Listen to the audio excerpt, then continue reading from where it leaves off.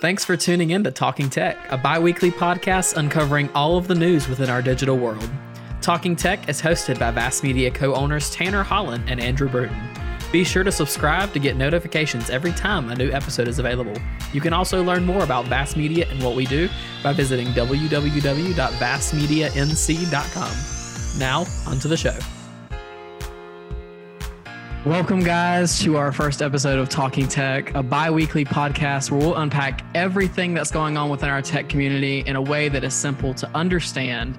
I'm joined today by Andrew, who's the co-owner of Vast Media. Andrew, how are things over in Princeton? Cold. Very cold. It's cold here too. Well, jumping in here first, the first topic for tonight is, of course, the big old Apple leak that happened last week about a couple of upcoming projects that Apple's got going on. These rumors are coming from Ming-Chi Kuo. I don't know that I'm pronouncing that right. Hopefully I am. He's a reputable insider based on 9to5Mac on Apple information. And one of the most polarizing topics of his rumors this week is the possible removal of the touch bar for upcoming MacBook Pros. After the leak surfaced, many took to the internet to both criticize the touch bar, while others came out on their side of the story and showing great enthusiasm over the touch bar. So I guess the first question I have for you, Andrew, is on the touch bar, do you use it on your MacBook? It depends on what program I'm in. The lighting software that I use is a Mac-based software, and it takes full advantage of the touch bar. I have brightness controls, hue, color controls, things like that, which are very useful to have so I can look at what my lights are doing, but also have the touch bar and look at my colors and things. And then there's programs like Premiere Pro, which have absolutely no support for the touch bar. GarageBand, I don't think supports it. It would be really nice if Premiere, Adobe, if you're watching this, hook me up, please. It would be nice to have a scrollable timeline, almost like what you have in QuickTime in Premiere. So I can just scroll, like if I know something's at this part with this thumbnail, I just click and scroll to that versus scrolling around, switching windows if I'm not in the right window and things like that. So I would say overall I like the touch bar, but I feel like it is very limited in its current use. And after this, the touch bar has been in production for what? A few models now? I think this is the second model. Yeah, so you would think since 2016, with it being 2021 now, there would be a lot more support than what there actually is. Yeah, that's kind of what I'm feeling too. I've got a couple programs that it's nice to use, especially when you're browsing in Safari or something like that. But in terms of Premiere or even in Photoshop, really, the controls that they do give you in Photoshop and Premiere, they're just not very useful to me. A lot of times I end up just using the function buttons on my computer anyway. So one of the good features with me editing in Photoshop sometimes, this is the baseline MacBook Pro, and I edited a photo today that was about 10,000 pixels tall. Wow. And so when the Mac OS doesn't respond all the way, and touch bar, like I have a window that pops up that's like confirm, like when I go in and transform something, it is nice being able to press OK on the touch bar and not interact with Mac OS in case, my computer sounds like a jet trying to take off to NASA. SpaceX, we're going to beat you with our Macs. True. And with the newer MacBook Pros that are out right now, they actually physically have an escape key, which is one of the big gripes that a lot of people had versus having the digital escape key. I don't have the physical one, which would be nice to have for times when you need an escape key and the touch bar decides not to work. But I'm kind of one of those people that touch bar is okay. I mean, it's not something that I frequently use, but I wouldn't mind it. One of my favorite things actually about it is the volume slider and being able to just quickly drag the volume pretty precisely, honestly, versus having a button where you can just tap and turn the sound up one notch or two. So it's really nice. Like if you're playing like pre-service music or something through a sound system and you don't have access to the board, you can very finely use your finger and scroll down the audio versus trying to use it with your mouse on the volume bar, which is actually not as precise as you would think with exactly. The touch bar. And I think the best thing about the touch bar, originally they were including it as like a premium. When they first marketed the touch bar, you had to pay extra to get the touch bar, but now it's kind of been across the board with all the MacBook Pros, which was nice. So I know quite a few people are going to be excited to see it leave, but some of us might miss it just a little bit. I might be one of those people too. I think it looks kind of cool. Did you know that this podcast is also available as a video podcast? Search Vast Media NC on YouTube to learn more about tech in our ever-changing world. Now, back to the show. Moving on, though, our second story has to do a lot also with Apple, with a new concept render coming out highlighting the Apple TV remote. A lot of you guys probably know about the remote.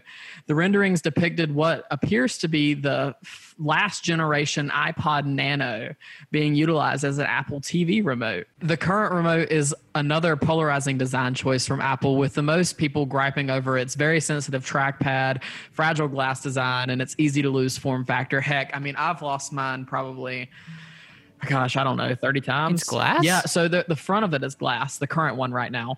The new design. I think we have the last gen. Yeah, it's the last gen iPod Nano that they're talking about here. It shows multiple functions of the iPod Nano. It's touchscreen, being able to switch between apps, purchase things with Apple Pay, and suggest a couple things for you to watch on TV. The OS appears to be built on watchOS, and it's unclear whether this is the form factor that we might see in 2021, as we are expecting a refresh this year. So, Andrew, I guess my only question for you is, how do you feel about using an iPod Nano for a remote? I feel like it's almost useless at this point because so I can run Spotify on my watch. I can run Keynote on my watch. I have so many devices. I can play Pong on my watch if I really wanted to. I've done it before. Don't ask me why. But there comes a point, and I think not enough Apple people are going to realize this, but there's going to come a point where there's just too many devices. I'm all for everything being summed down to one centralized device. Like the iPhone can do so much. An iPod is an iPhone without a SIM card, essentially. This remote is just a smaller iPod. And you said earlier that it was based off watchOS, yeah. We're pretty sure. It's not confirmed, but that's what it sounds like.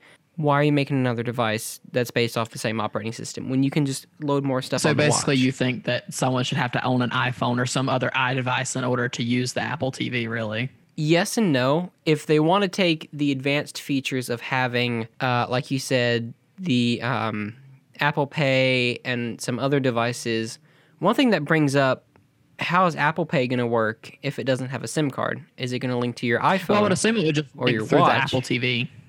Because this is just to control the Apple TV. Oh, okay. So it's just, okay. Well, then, yeah, that would make sense. Yeah, gotcha. I'd personally welcome I was the like, change. did they just... I can see why you would welcome the change, but for me and the way that I use Apple TVs, we use them here at the church as almost wireless displays. All of our TVs have an Apple TV on the back of them, even if they have AirPlay because it's more reliable. We don't use them for anything past that. And I think if someone really wanted to take advantage of the extra features, you could use the iRemote, if that's what they're calling Apple it. Remote. I think it'll turn into something almost kind of like the headphone jack thing, where people thought it would be good, and then it turned out being bad, because now so many people's like, hey, do you have a dongle? No, it's in my car. Well, where's your car? At the house. I rode with a friend. It's simple things that I think are going to be met from both sides with different opinions depending on which side you're on. It is at least supposed to be USB-C. At least that's what it's rumored. So at least we'd get that over the Lightning port. So that would be a win for us. Good. But moving on here, it's no secret that CES every year presents a lot of amazing tech. And this year is absolutely no different, with tons of new stuff coming out for cars, televisions, and of course, new phones and laptops. It's definitely got a lot of reviewers' attention. It got my attention too. But the all-virtual event also produced some strange and definitely some weird gadgets that are coming out this year, like the smart doggy door with a built-in camera to monitor your pet. It features two-way audio so you can communicate back and forth with your pet, and a custom collar to control the door for your pet so you can lock the door so they couldn't go out at certain times. All that sounds really cool. I saw this in a movie. I don't remember what movie, but one of the pets had a little remote on their collar, and it would unlock the door. It sounds really cool until you see the price tag. The price tag is coming in at a whopping $3,000 for the full package. So is it by Apple? When are you buying this for Max? Come on. Hands down. I I'll gotta get it say, tomorrow. I don't think I'm gonna be buying it. YouTube, if you can go ahead and give us our ad revenue so we can get that. I don't think I'm buying it. $3,000 for a door seems a bit outrageous. It's almost like those. I spent that much on a complete I mean, cinema really, system. it's Why would I want to put that much into a door when I can walk to my door and be like, come inside, that's a whole please." security system. Like, I mean, you could It give really your dog is. like an RFID tag and have the whole door open for that amount of money. Like, wow. You could do every single door in your house for that amount of money I mean, really. versus one door. So, also at CES this year, there was a concept for a Keurig-like device that dispenses ice cream. The device weighs almost 50 pounds and can produce a full bowl of ice cream in about 2 minutes. Simply load a pod, similar to the Keurig pods, into the container, and after waiting on the freezing period, which lasts about 2 to 3 minutes, the machine will spit out a bowl of ice cream. The company is offering multiple flavors at launch to suit all of your cravings, but you're probably going to have to wait a little while as they're not expecting to start production until about 2022.